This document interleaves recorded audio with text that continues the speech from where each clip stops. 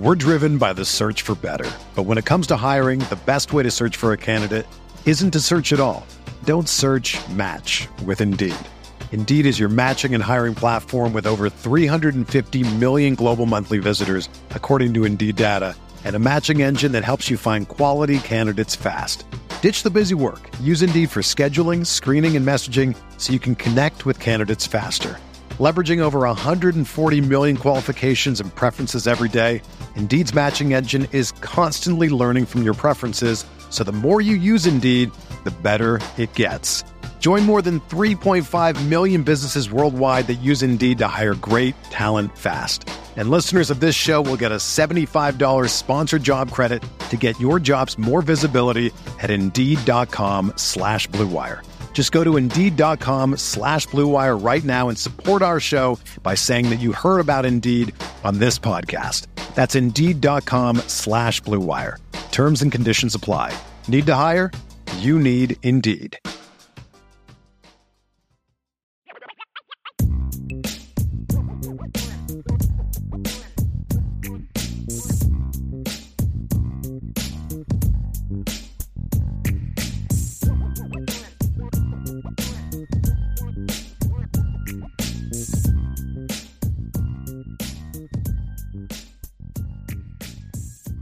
Topic number 2, little bit less, a lot less good news. I think it's good news that the quarterback was named.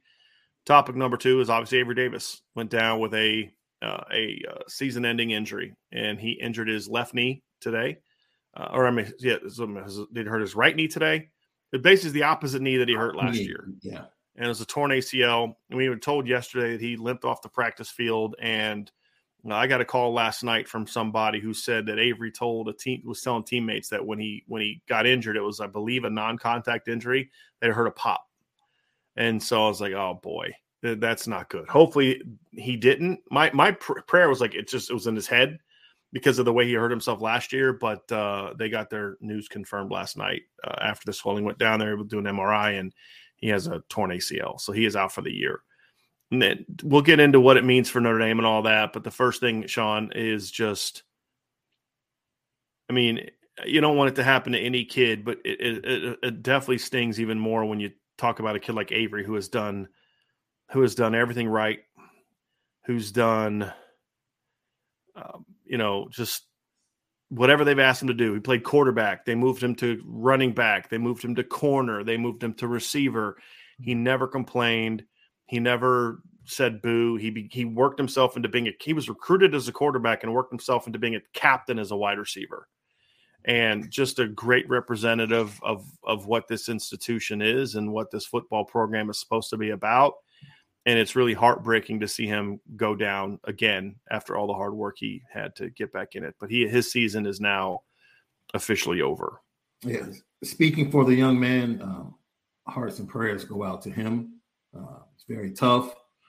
Everything he put into getting back on the practice field earlier than expected, getting back, being ready for Ohio State when people expected him maybe to miss the first 2 or 3 games. Most importantly, what he means to this team as a captain and as a leader in that wide receiver room.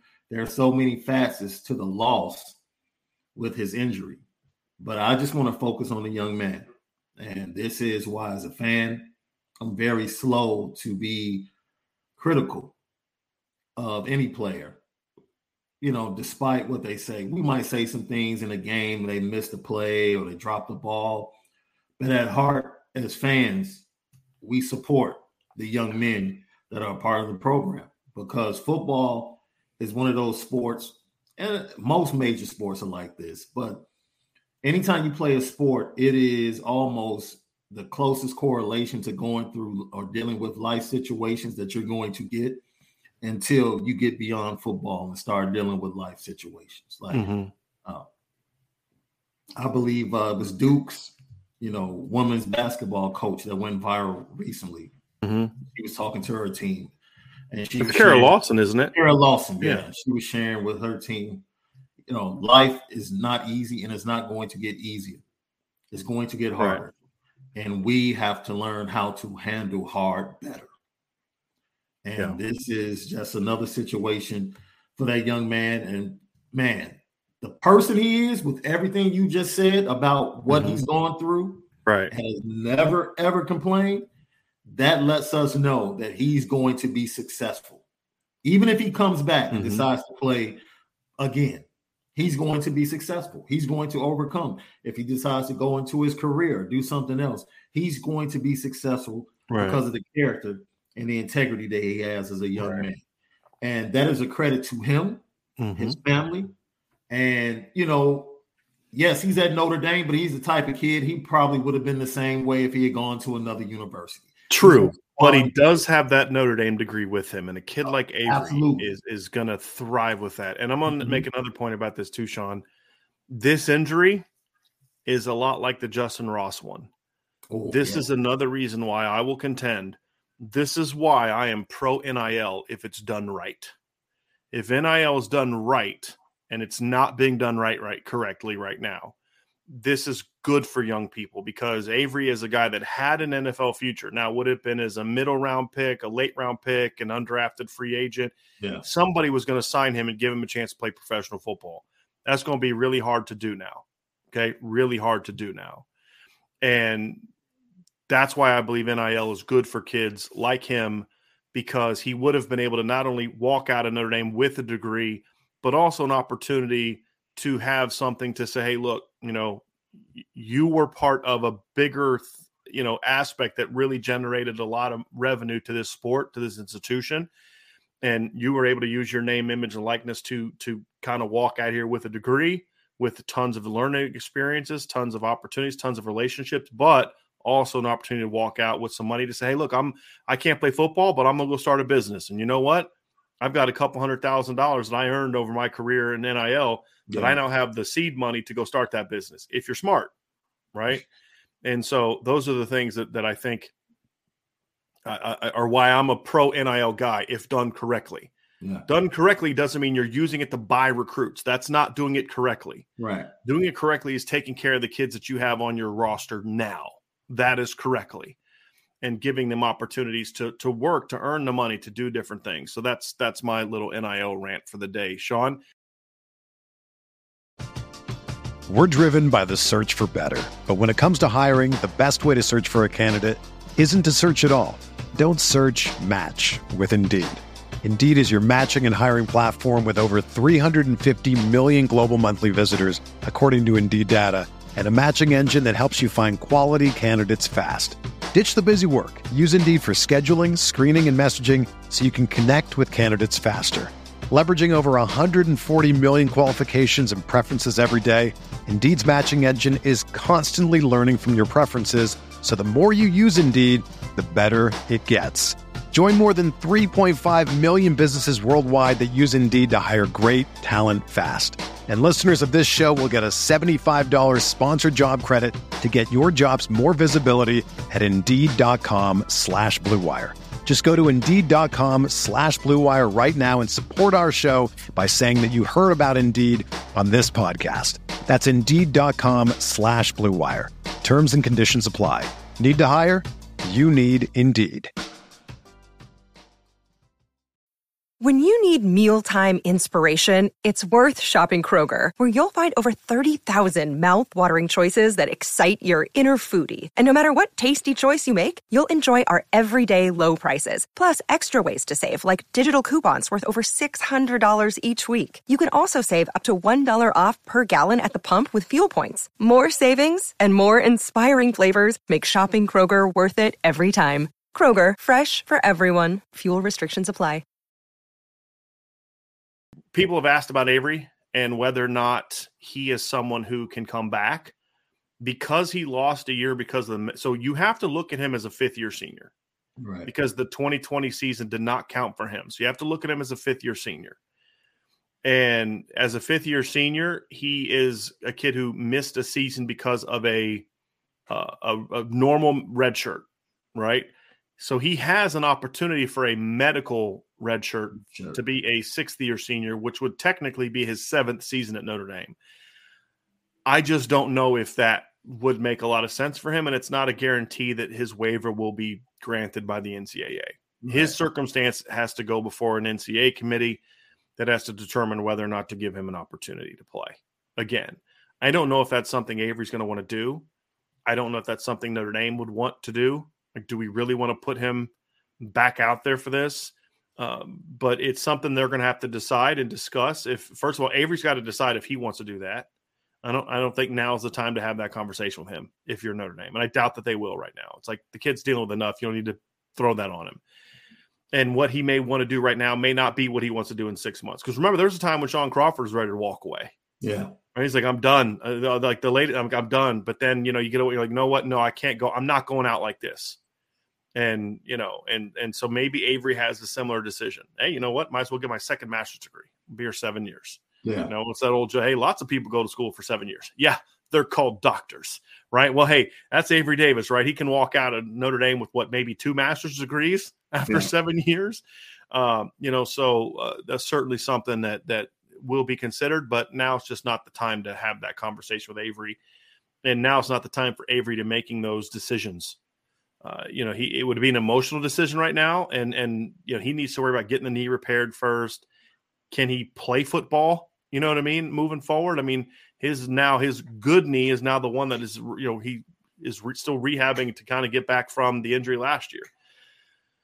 So I think those are areas where I say, Sean, like, those decisions will be down the road. But we've had a lot of people asking about it, and it is an option. It's not guaranteed, but he does have that. Now, he would not have had an option if he would have been like Tariq Bracy, where Tariq Bracy's already played 5 years. Right. He just got that 5th year because of COVID. He's already used all 4 years. I don't believe Avery has. So Avery played in 18, 19, 20 doesn't count, and then 21. So he's only played 3 years, and then he redshirted in 17. So technically he has that year, but it would have to be one of those things that's granted by the NCAA, I believe, because of the fact that it's a medical hardship on top of the normal red shirt that he already had. Yeah, it's tough. This game, man, is brutal. Yeah. It's absolutely brutal. And one of the things when you're sitting there on the sideline, I know I was thinking this the entire time I was watching the first practice. I'm watching things and I'm like, watching guys make moves. And I'm like, man, just stay up. Just stay up. Just stay up. Just stay up. Because we talked about health and how important it was for this team to get through fall camp healthy, and specifically at the wide receiver position, and how encouraged we were to see Avery Davis being a part of that top trio of receivers that went on the field with the first group coming back from that injury. And it's, Marcus Freeman said it the best. This is bigger than a loss at a position. This is one of our captains. Right. And one could argue part of the heart and soul of this team. So, I'm sure a lot of players are feeling it today and felt it yesterday, and they'll get back to it and rev back up, and their focus will start to be right back on Ohio State in September 3rd. Yeah. Yeah. That's the game. I mean, that's what you need to do. Yeah. And he'll be out there every day. Once he gets the surgery and he's able to kind of get around, he'll be out there every day. Yeah. So now we got to kind of talk, Sean, a little bit about what's next, right? I mean, I think that's a big part of this. And look, it's next man in, and you hate it and you mourn for your teammate and you love your teammate. You support your teammate. You're there for your teammate. But at the same time, it's like, hey, we got to practice today. We've got to step up. We got to get to it. Marcus Freeman also talked today that Deion Colzie had a bit of a strained PCL. PCL. Yeah. Right. He'll be back early next week. Right. So you can't, here's the thing. The one thing about this is we're going to list you a lot of things that Notre Dame can do to be okay after losing Avery. But they're at the point now, Sean, where they can't sustain another injury or a player not panning out. I mean, it's a receiver. It's all hands on deck, right? I mean, that's just kind of where it is. Notre Dame is now down to 6 scholarship receivers. Marcus Freeman did announce that Joe Wilkins is potentially back for Ohio State. I find that a little hard to believe. I doubt that he's going to be 100%, but I have heard that he's been running this summer, and so I kind of thought it'd be more of a middle of the season thing. We'll see if he's healthy or not. I don't know what you can expect from him. He's a kid that has had 2 pretty devastating lower body injuries. How is explosive is going to be there? Is he more prone to get hurt again? there's just a lot of different aspects of this that you just need to kind of get discussed on it. So I don't know how much I'm willing to count on Joe Wilkins yet, but even if Joe comes back, that's 6 healthy scholarship receivers, 7 if you count Matt Salerno. I mean, and you don't want to be in a situation where Matt Salerno has to play. So number one, Sean, the biggest impact on this is the player that this impacts the most, more than any other on the current roster, is Lorenzo Styles. Because Lorenzo was kind of going to be a little bit of a play everywhere kind of guy. He was going to play outside, inside. He stepped into the slot last year when Avery got hurt the first time. And if you remember, Lorenzo ended the season with an 8-catch, 136-yard performance against Oklahoma State. So, obviously that's a part of the thing there is he's now an inside guy now. Now he'll still move and he'll play outside and do some things, but he's going to get a lot more chunk of his snaps in the slot now, I believe, than he would have before. And I think the second player that this impacts too is Braden Lindsey for the exact same reason. Lorenzo is going to kind of eat up snaps between the two positions. Avery was going to be an inside guy. Braden was going to be an outside guy. And then Lorenzo was going to take snaps of both. Yeah. Now you're in a situation where Braden's now got to step up and be that guy as the X. You're just going to have to maybe give you 10 to 12 to 15 more snaps a game. Yeah. Right. And give you high quality snaps. So to me, the first two thing right there, Lorenzo and Braden have got to step up and be guys for Notre Dame this season if they're going to overcome. Because Avery Davis, we talked about all the good things he did. Avery Davis is a really good football player. I mean, he's their leading returning receiver for the last 2 years. He's a kid with 60-plus career catches, 800-plus career yards. Has been a money player for them. So there's not just leadership that's got to get replaced, Sean. There's production that's got to get replaced as well. Absolutely. And it's going to fall on Lorenzo and Braden first and foremost at those two positions to step up for them. The one thing I will say that is a positive, that I'm much more confident that this staff and this coach, Chansi Stuckey, is the one being entrusted with getting guys ready for whatever changes and new accountability and new responsibilities are coming their way. With guys switching roles, adding things to their plate, taking some things away from other plates. I'm glad it's Chansi Stuckey that's in position along with the rest of the offensive staff to figure things out. You mentioned Georgia. And when they had these similar situations last year, they noticed that their strength was their tight ends. Notre Dame has a very similar strength. You heard Marcus Freeman really, really talk about, and Tommy Rees echoed this. Really, no, not Marcus, but it was really Tommy that talked about both of his freshman tight end. And we talked about it in our first intel piece. Like when you watch Holden Stays and Eli Raridan run, they're going to be a problem. They might need to catch up, specifically in blocking schemes and knowing what to do when it's 11 on the field. But once they get it, the natural talent is there. For sure. They're going to be a problem. Sure. So I'm interested in seeing how the staff now goes about setting up the identity of this team and what it's going to be based upon this injury. Yeah. So like to me, Sean, there's several factors to this. Obviously, we talked about the two we discussed. Even at receiver, there's still more I need to see, and how guys step up this rest of this fall camp is going to determine exactly what you're talking about. Because like one of the things I wrote about in my article at IrishBreakdown.com was this is a great opportunity for Tobias Merriweather. And it's also pressure for Deion Colzie. Like Deion, it's grow up time, buddy. Like you got the talent, you got to stop holding back. You got to stop, not letting loose. You got to stop, you can't have these bad practices, these inconsistent practices. You can't just be a guy that sometimes looks great, sometimes doesn't. You can't be that guy. You got to step up and play. So if Tobias steps up, which so far he has, if he's ready to play, 30, 40 snaps a game, if Joe Wilkins can give you 15, 20 snaps a game, if Tobias Merriweather is ready to give you legitimate 20-plus snap, 15, 20 snaps a game, maybe more, then that allows you to then move Jaden Thomas around more. And, Jaden Thomas right now is going to kind of have to learn the boundary. But if those guys step up in the boundary, then now all of a sudden Jaden can be now part of that 3-man rotation to the field. And then occasionally let Lorenzo go backside. Occasionally let JT go backside. So those guys, Tobias and Deion stepping up, are huge, Sean, because if they do, then I don't think this necessarily changes your identity a ton, because you still have plenty of 11 personnel stuff you can do. And look, people say, you're down to to 6 scholarship receivers. That's one more than most teams play in their rotation on a game day. Yeah. Right. So it hurts in other aspects we've talked about in the past, scout team and different aspects like that. But you can somewhat salvage that in practice by doing more good one-on-ones and, different things to make sure your best players are going, your best corners and safeties are going against your best receivers and such. So, but if they don't step up and I don't mean step up just like, okay, they can go out there and take snaps, but step up is like, hey, look, we can throw the ball to this guy. He can go make plays. We can count on him and trust him. Then I don't think your philosophy changes a ton. I think what will have to change, even in that perfect world scenario where all those guys step up and either – because they don't have to be stars, right? I mean, Lorenzo's got to step up and be that dude. Mm-hmm. Braden's got to be consistently his best version.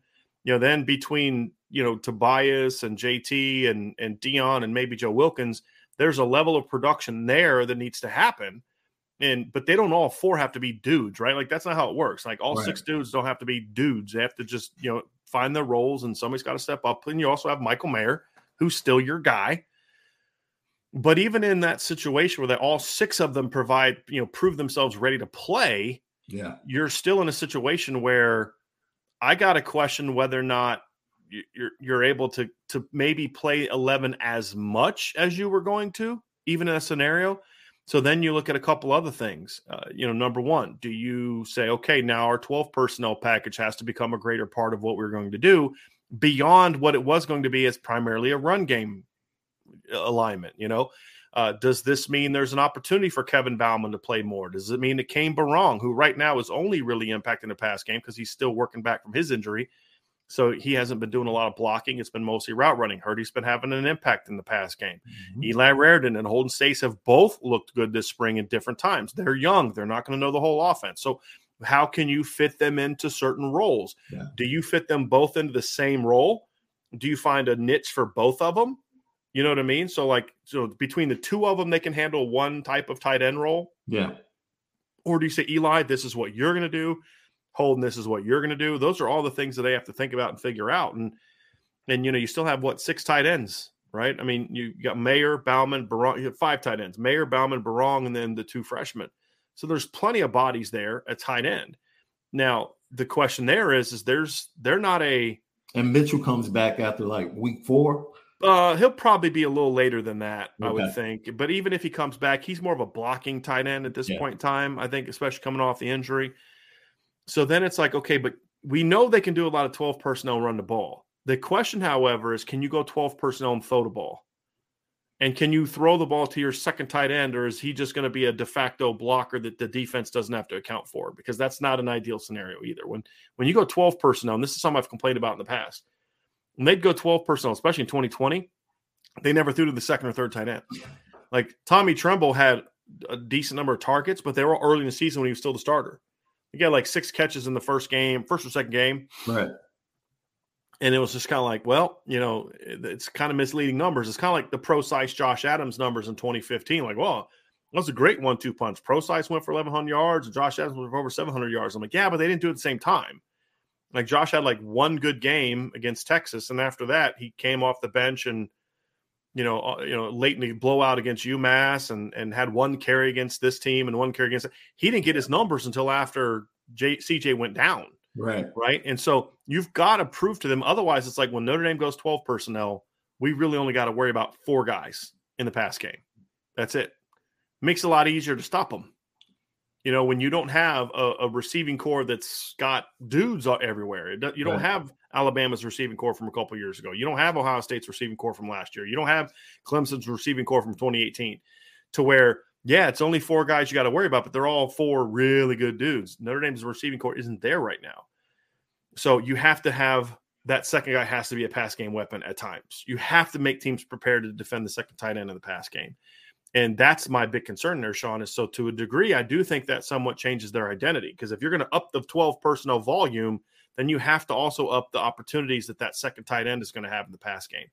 And even if it's just early in the year, you force feed it against Cal and Marshall, just so the rest of the opponents know, hey, look, you can't play that. If you don't play that second tight end, look, they had, combined to have 10 catches against Cal and Marshall in North Carolina or something like that. You're going to have to maybe almost force feed it a little bit early.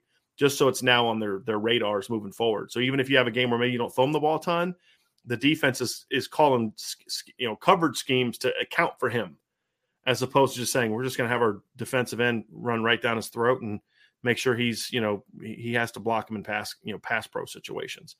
So I think all of that stuff factors into it, and also running back, Sean. I mean, the 21 personnel becomes a much bigger part of their offensive package now, especially if Logan Diggs can be ready for Ohio State. Like right. that revelation last week that Logan Diggs may be ready for the opener and Joe Wilkins may be ready for the opener takes a lot of the pressure off of the rest of it if they are in fact ready, because you now have 3 running backs ready to go. You now have 7 receivers ready to go, 6 guys that were, recruited as scholarship guys. And Matt Salerno is not a bum, but Matt Salerno is also not a guy you are going to go beat Ohio State with as a guy taking 40 snaps a game, right? We can be honest about that. But it's a situation where, Sean, where between 11 personnel, between 12 personnel, between 21 personnel, 11 personnel, 1 back. So just for a reminder who those who don't know what this means.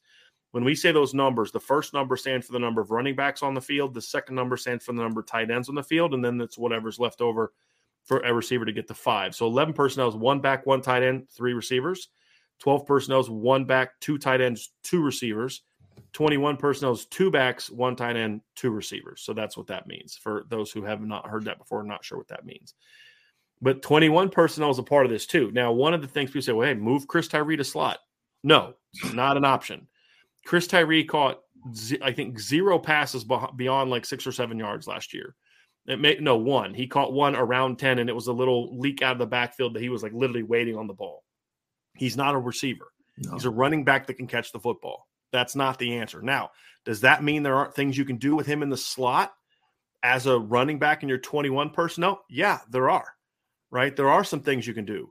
There are some screens you can throw to him on the perimeter. Line him out wide in a stack formation. And if they don't respect him and get that linebacker out, then I'm running a now screen to him right now. If that linebacker gets out, then I'm running. We got we got pass concepts. So what is that? It's an RPO.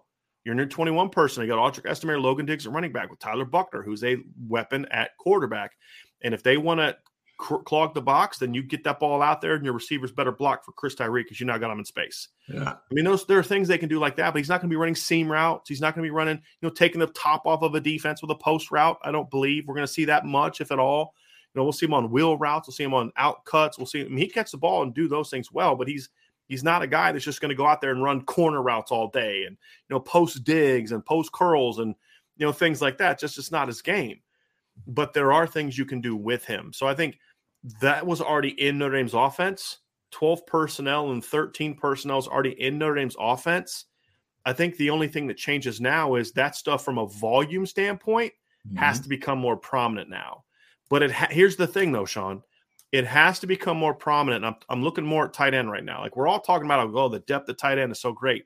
But the reality is they're in the same boat they are at receiver, meaning guys got to prove themselves still behind Michael Mayer. Yeah. Eli Raridon's got a lot of talent. He still has a lot to prove. Yeah. Holden Stace has a ton of talent. He has a lot to prove. Kane Barong's an athletic kid, 4-star kid, all that. He's got a lot to prove. Kevin Bauman, another 4-star player, he's got a lot to prove. So, we can talk all day about on paper they've got all these talented tight ends, but outside of Michael Mayer, those guys still got a lot to prove too. So the point is, if this is going to work for Notre Dame, it's not just as simple as plug another guy in. They got to plug somebody in who then steps up his game beyond what they've shown so far. And if that doesn't happen, then Notre Dame's going to be in trouble. If that does happen, then Notre Dame will be able to weather this storm, much like Georgia weathered the storm last year. Because Georgia's a great example for me, because Georgia last year, that George Pickens got hurt, Kearis Jackson was banged up all year. They lost Eric Gilbert, kind of left the team for a while. Then Darnell Washington gets hurt. So what did they do? Obviously, Brock Bowers was a big part of what they did. They were able to get other receivers to step up, and then they used their running backs more in the pass game. And James Cook was always a guy that they was a pass game weapon, but they kind of upped that a little bit last year. So they were able to kind of overtake it. And then the big thing is at the end of the day, Sean, this puts even more pressure on the fact that you better go out there and run the football. That biggest way to take pressure off the receivers, run the flipping football. And that doesn't mean you're going to run it 60 times now. It just means you better be good at it to make teams respect it, to make sure that you're getting more one-on-ones on the outside. Those are the big things. So there's a lot to this, Sean. But at the end of the day, the key, other guys got to step up now. Lorenzo Styles got to step up. Yeah. Braden Lindsey's got to step up. Tobias Merriweather's got to step up. Deion Colzie has to step up. JT Daniels has to step up. Jaden Thomas needs to step up. Kevin Bauman, Kane Barong, Eli Raridan, Holden Stakes, Chris Tyree, Logan Diggs, Audric Estime, they all have to step up. But the first topic we talked about is the big thing. If Tyler Buchner is who we think he can be, then I think that is a situation where the reason at the end of the day I've been so confident in Tyler Buchner is not that I know he's going to be great. I don't know if he's going to be great. But I do believe if he plays his game, Sean, he is the kind of quarterback that can put the rest of the team on his shoulders. Yeah. And that's the big key. And can I wrap up by saying this, Sean? What a great time for Harry Hiestand to come back. Woo! Man, look, you could have – that was the best way to wrap things up. Absolutely. His impact, what he's doing with the offensive line, and the encouragement – Harry Hiestand has given more confidence to the running backs that have been here. Like, you don't understand what the running backs have been looking at and not having an understanding of what they're looking at.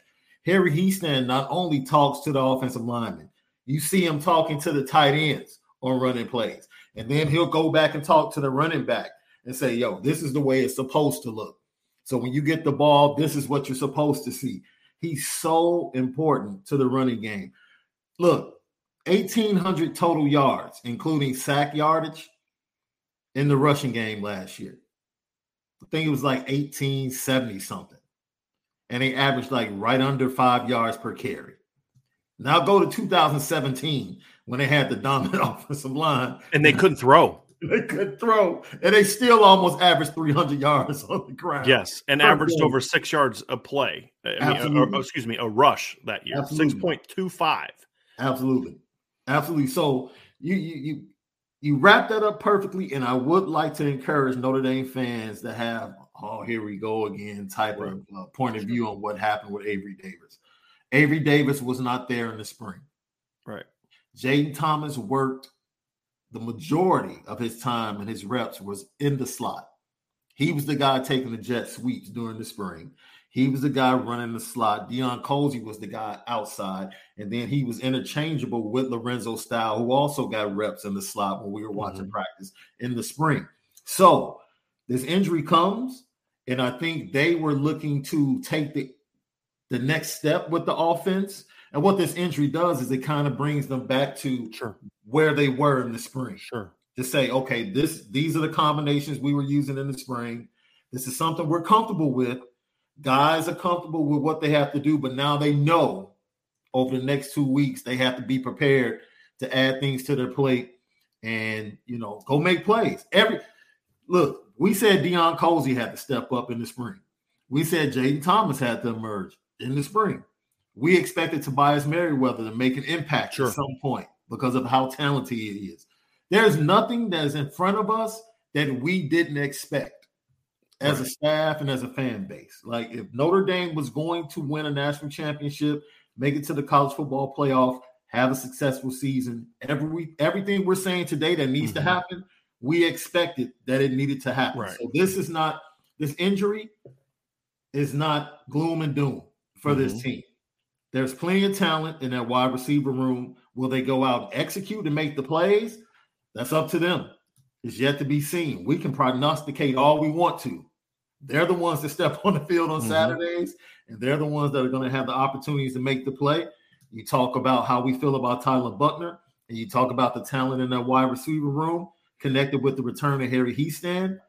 This might be one of the most, and I say this might be one of the most explosive offensive we've seen at Notre Dame. But correct me if I'm wrong, because if you see it different, that's cool. No. I look at Tyler Buchner as the guy that takes Notre Dame's offense to a point where Notre Dame has spurtability. And what I mean by that, I liken it to Golden State, right? There are a lot of teams that average just as many points per game as Golden State.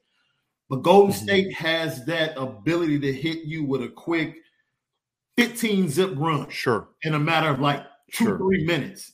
And all of a sudden the game is just out of control. Yeah. Tyler Buchner has that playmaking ability at the quarterback position where we're not sitting watching Notre Dame's offense methodically move down the field and use their physical presence and talent to just overwhelm people. No, they have the ability now in the run game and passing game to step on the field, bam, bam. Before you know it, they put 21 points on the board, and it's still half a quarter to go.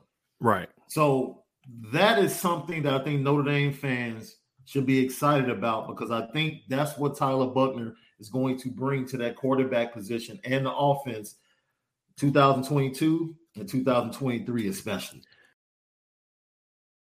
Another day is here, and you're ready for it. What to wear? Check. Breakfast, lunch, and dinner? Check. Planning for what's next and how to save for it? That's where Bank of America can help. For your financial to-dos, Bank of America has experts ready to help get you closer to your goals. Get started at one of our local financial centers or 24/7 in our mobile banking app. Find a location near you at bankofamerica.com/talktous. What would you like the power to do? Mobile banking requires downloading the app and is only available for select devices. Message and data rates may apply. Bank of America N.A., member FDIC. So it's interesting. That was a really interesting kind of thread you kind of went on there, Sean, because I think that the interesting thing is you mentioned, like, you didn't have Avery in the spring. No. You had Logan Diggs. Mm-hmm. The expectation going into the 2022 season was you were going to have Avery, but not Logan Diggs. Right. Well, now Logan's coming back sooner than expected. Avery's out. And, and so you have people that can maybe step in. Joe Wilkins sounds like he may be back sooner than expected. Yeah. So there are guys there, but we both agree that the margin for error is really thin. That's the thing. And that's why the line has to play well. There's more pressure on Tyler Buchner now, in my opinion, to step up and be that guy. But that's kind of what you always hoped he would be. I think the final piece to this is I do think they need to consider making a move. I do. I don't think they can just sit back and not do something. Because, like, all the stuff we just talked about is fine and dandy, Sean. It's all great. All sounds good. If it all pans out, wonderful. They're okay.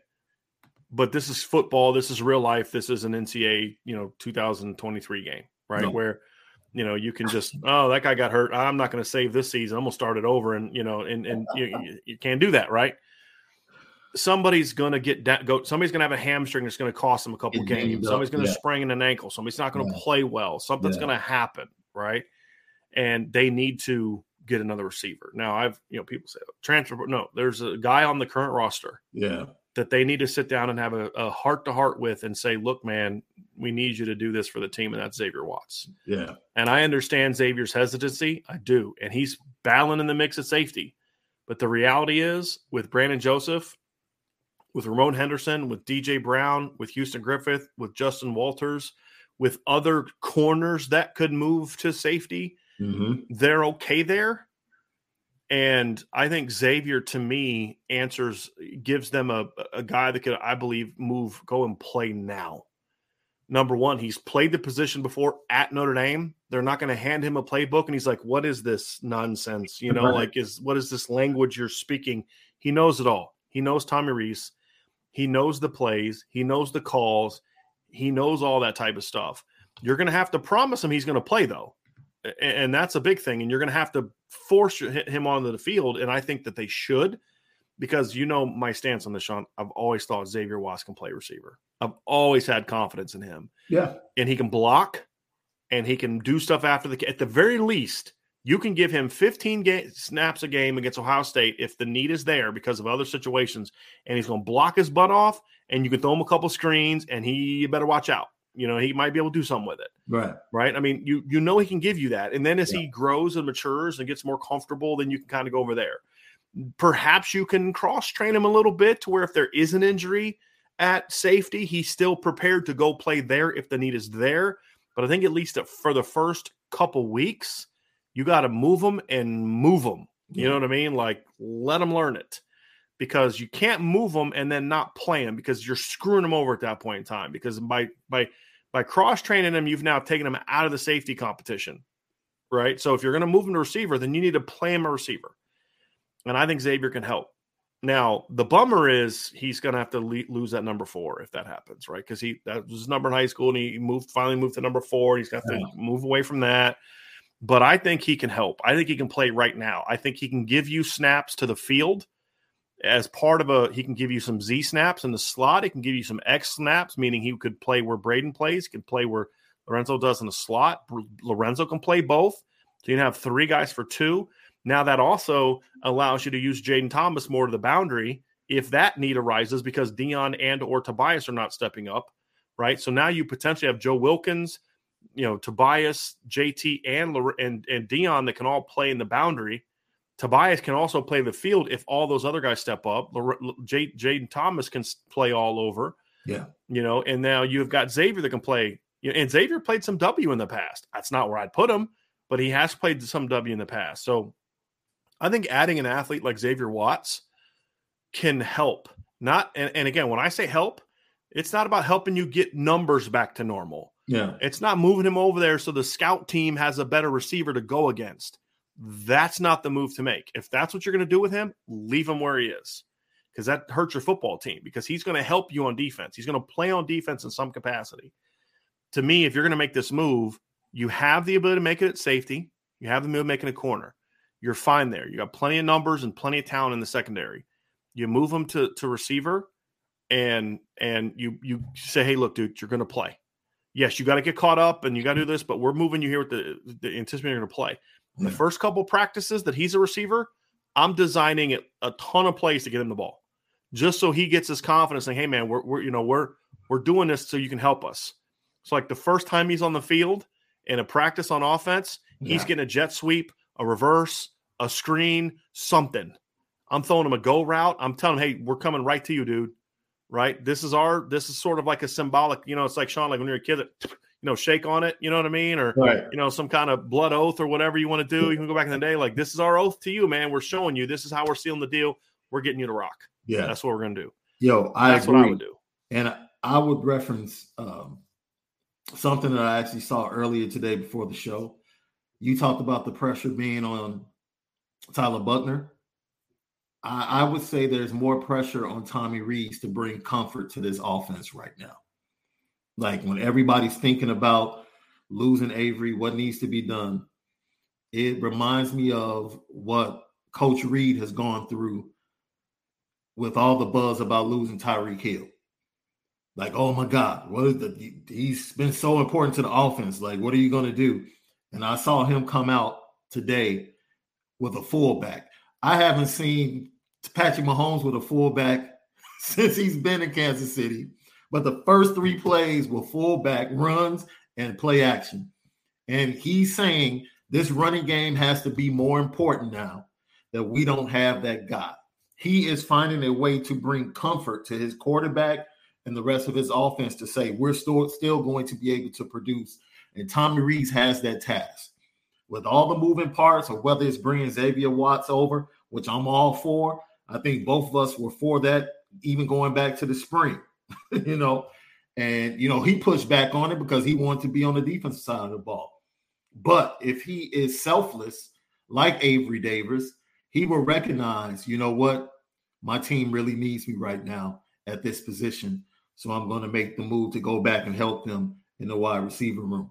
But I think there's pressure on Tommy Rees to bring some comfort to the offensive side of the ball, whether it's with certain packages or allowing Tyler Buchner to feel comfortable with everything going into that Ohio State game. I don't want it to be about, just the loss of the players and what the players have to do. This is going to come down to Tommy Rees really looking in the room and looking at all the tools he has and saying, how can I effectively put this successful offense together? Yeah. He has the instructions, per se, with his playbook and his mind. He has the ability, but how he goes about putting it together, is he going to be the guy that thinks he can do it on his own and it takes 4 hours? Or is he going to be the guy that's honest enough to look at the actual plans and see everything that they ask him to do and say, oh, okay, if I just follow the instructions, I can do this in no time. It's just 2 different ways of looking at it. he could look at it and say, oh, I need to go totally to the left now. Like, we don't have this. Or he can look at it and say, hey, like we said, we did this in the spring. Right. We worked all spring on this offense and executing it without Avery. Big loss. That would have been a little bit more that we could have done as far as switching and being more versatile and moving Lorenzo around. Probably can't do that as much as we would like to, but still, we can be impactful and dangerous and explosive. Look, Sean, here's the deal, right? Like, Notre Dame returns 4 players that had either at least 7 catches or 100 yards against Oklahoma State. Right. 3 of those 4 guys come back. We're obviously talking about Michael Mayer, Chris Tyree, and Lorenzo Styles. Mm-hmm. The starting field receivers from the bowl game are back, right? I mean, like, this isn't a sugarcoating. Oh no, they're perfectly fine. We're not saying that. No, we're saying this also isn't the end of the world. But guys got to, guys got to step up. Like Xavier Watts thing, I totally understood why Xavier Watts said no the first time. Number one, he wasn't given an ultimatum. He was told, where do you want to play? And he said defense. Why? Because he's getting a shot at to play defense. Right. Looking at offense, it's like, I got to move back there. I got to battle Braden. I got to battle Lorenzo. I got to battle Avery when he comes back for playing time.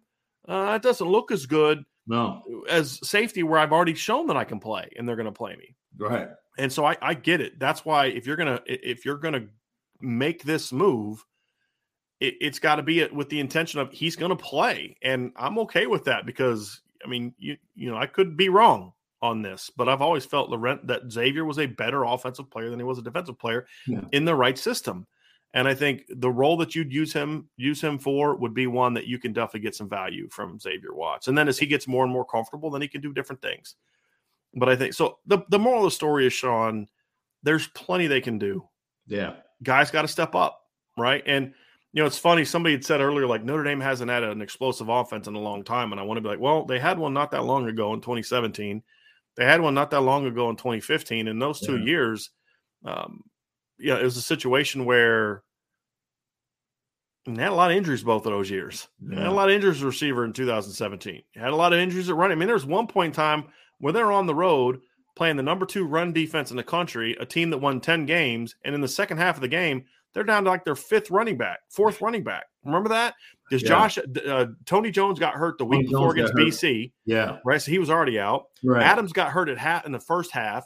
Dex came in, played a little bit, caught a touchdown. He gets hurt. Right. And they're rolling with Deion McIntosh. And guess what Deion does? He rips off a touchdown run. Man. You know what I mean? Like, because why? Because other guys around him stepped up. Brandon had a great game. Chase stepped up with some big plays. The offensive line dominated. 2015. I mean, look, 2015, before the second game of the year was over, Notre Dame had lost their starting quarterback, their starting running back, their starting tight end. Like, guess what? That was a really explosive offense. Why? You had other great players. Will Fuller was a great player. But you had guys step up. Deshaun stepped up and played well that year. CJ stepped up, and Josh Adams stepped up, and Chris Brown stepped up, and Alize Mack stepped up. And that's only on the offense. They lost Jerron Jones in fall camp. Yeah. They lost Sean Crawford in fall camp, who was going to be their starting nickel. So this is what good teams do. And that's the point I was making about Georgia is if you're a good team, you're going to have injuries. What do you do about it? Who steps up? And there's still plenty of guys to step up. Now, the thing I will say, they're now at the point because of past recruiting woes with Dell and being able to retain the current roster. Because I'm not feeling so bad right now if Lawrence Keys is still on the roster. Xavier's probably still playing receiver anyway. If things are a little different, you're in a situation where you now can't afford more. Like, it's kind of like, okay, Lord, you've tested us enough. We're good. All right. Can you go test somebody else now? You know what I mean? Like, but they're certainly in a situation where there's options there, but the margin for error is very thin at this point in time. Very thin. And it's also, as we wrap it up, it's another really, really important reason why Tyler Buchner needed to seize hold of the quarterback job, because he is the neutralizer in those situations. Because what do they have in 17 and 15 that they haven't had the last couple of years? A quarterback that can flat out make plays with his legs. I'm talking about scrambling around. I'm talking about flat out, we're calling plays for you. opponents have to treat you as almost like a borderline running back. That was the case with Brandon in 2017, and they called a lot of run plays for Deshaun in 2015 as well. They were running RPOs back in 2015. Remember, they would do that with Deshaun. They would do that the quick fade, quick out, and Deshaun would read it, and if they vacated, he would just quarterback draw. Yeah. I mean, so that's kind of where they can be, and so that's why I say Tyler's got to stay healthy. He's got to play well. There's options there, but they are, and it's also great why you have a great defense. And I'll say this, like you hear about the wide receiving core at Ohio State, right? There's probably 3 dudes in that wide receiver room. I'm talking about dudes. Mm-hmm. They have really good players. Notre Dame has really good players in the wide receiver room, right? We've identified at least one dude in our Lorenzo Styles Jr. is a dude. I think he showed late in the season he's going to be a dude, and I think he takes the next step. Jaden Thomas has been talked about, right? From what the coaching and the staff, we have to see it, right? We have to see it. We think eventually Tobias Merriweather is going to be. Tobias is a dude. Is he? Absolutely. Is he along far enough in his maturation as a player to be a dude today? Yeah. That's a question mark. That's a question. But he has a dude. But, just on the grand, this just goes to the wealth of football talent around this country. There are a lot of really good football players spread out across college football. Yeah. The teams at the top have more dudes. Right. Every team has really good football players. Right. Alabama, Ohio State, Georgia, Clemson, Notre Dame eventually have more dudes in certain positions that elevate their team. We've talked about this. People talk about the talent in Notre Dame hasn't been there. You point it out all the time. It hasn't been the talent. Maybe at certain positions you can point out that talent has been better in other programs, but Notre Dame has been good enough to go on the road and compete against Georgia. They've been good enough to beat Georgia at home when Georgia made the national championship game and lost to Alabama. Mm-hmm. They didn't get it done. Right. They were good enough with their second quarterback to go to Clemson and have a chance to take it to overtime. Number 2 quarterback, number 2 running back, number 2 tight end. Absolutely. So this narrative that Notre Dame doesn't have enough talent, hasn't had enough talent, stop. Right. Stop. Notre Dame has the talent. They're increasing the talent in recruiting. Now it's all about them making the plays in the moments. If they make the plays in the moments in the Fiesta Bowl, they come away with the win. Point blank. It's not like they didn't have the opportunity. They had the opportunity. Now, with this schedule, they have 3 big opportunities to show that they've taken that next step and matured as a program and as a team to not only compete, which they've done. You can't come into this Ohio State game saying they haven't competed in big games. They've shown they can compete in big games. Can they get over the hump and make the necessary plays to come away with the victory? That's the next step in the maturation of this program and this football team. They get a chance to show it. They believe, Brian. These players believe that they have everything they need to do it. And that's what the 15 team believed. You know that. Yeah. That's what the 17 team believed. Yeah. This is something Marcus Freeman had a really interesting comment today, and I want to segue to the second topic here in a second. But Marcus Freeman had a comment today where he talked about, they asked him about captains. And sometimes I just think coaches are like, why do you guys keep focusing on this? When I have captains, I'm going to name flipping captains. Like, you'll need to keep – it's not like it was on his mind. It's like, oh, shoot, that's what I was supposed to do today. Dang it. So here's who our captains are. It's like you could just kind of – you saw – because I know you're watching. You saw his face reaction like, okay. He needs to get better at hiding his thoughts. Yes. This is why I would not like to be in his shoes, because I do not hide my emotions at all. I don't wear them on my sleeve. I wear them as a big giant print on the front of my shirt. Yeah. He made a comment like, look, if we don't like have guys that are going to be here, it's going to be a long year, right? Like, you can tell he knows he's got confidence in this team from a leadership standpoint. Yeah. I think that's a big part of this too. Those guys are going to have to step up. Guys are going to have to step up. guys, and step up means some guys are going to have to play better. Some guys are going to have to step into roles they weren't necessarily going to have, next man in kind of thing. And we're going to find out if this team has the capability of doing that. And I'll say this is one of those things where, Sean, this is either going to make this team better or it's, it's going to be something that keeps them from being as good as they could have been. Yeah. It's going to be one or the other. It's not just going to be business as usual. This is and that's the thing about situations like this. What kind of galvanizing effect does it have? We've always talked about how, if Malik would have stayed healthy in 2015, I believe they go and play for a championship that year. I truly believe that. But then there's always the counter argument, since we don't really know.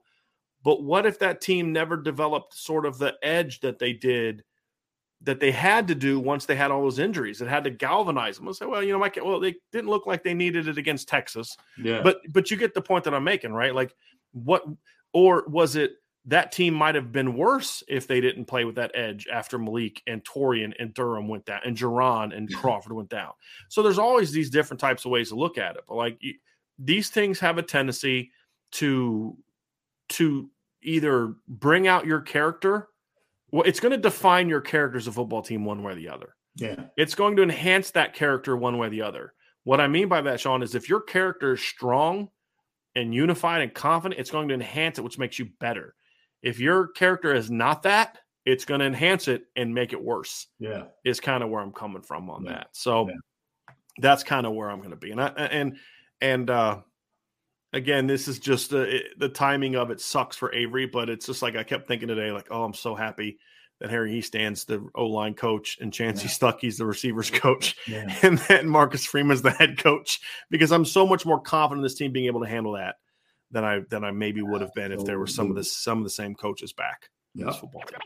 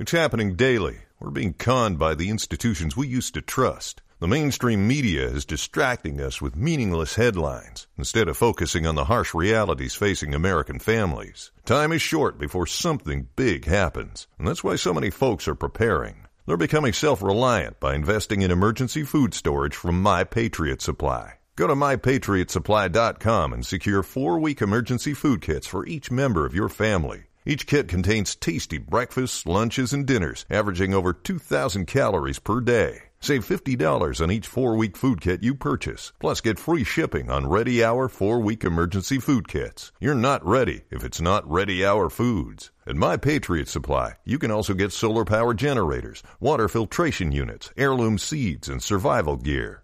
Order by 3 p.m. and your unmarked boxes ship the same day. Shop MyPatriotSupply.com today. MyPatriotSupply.com.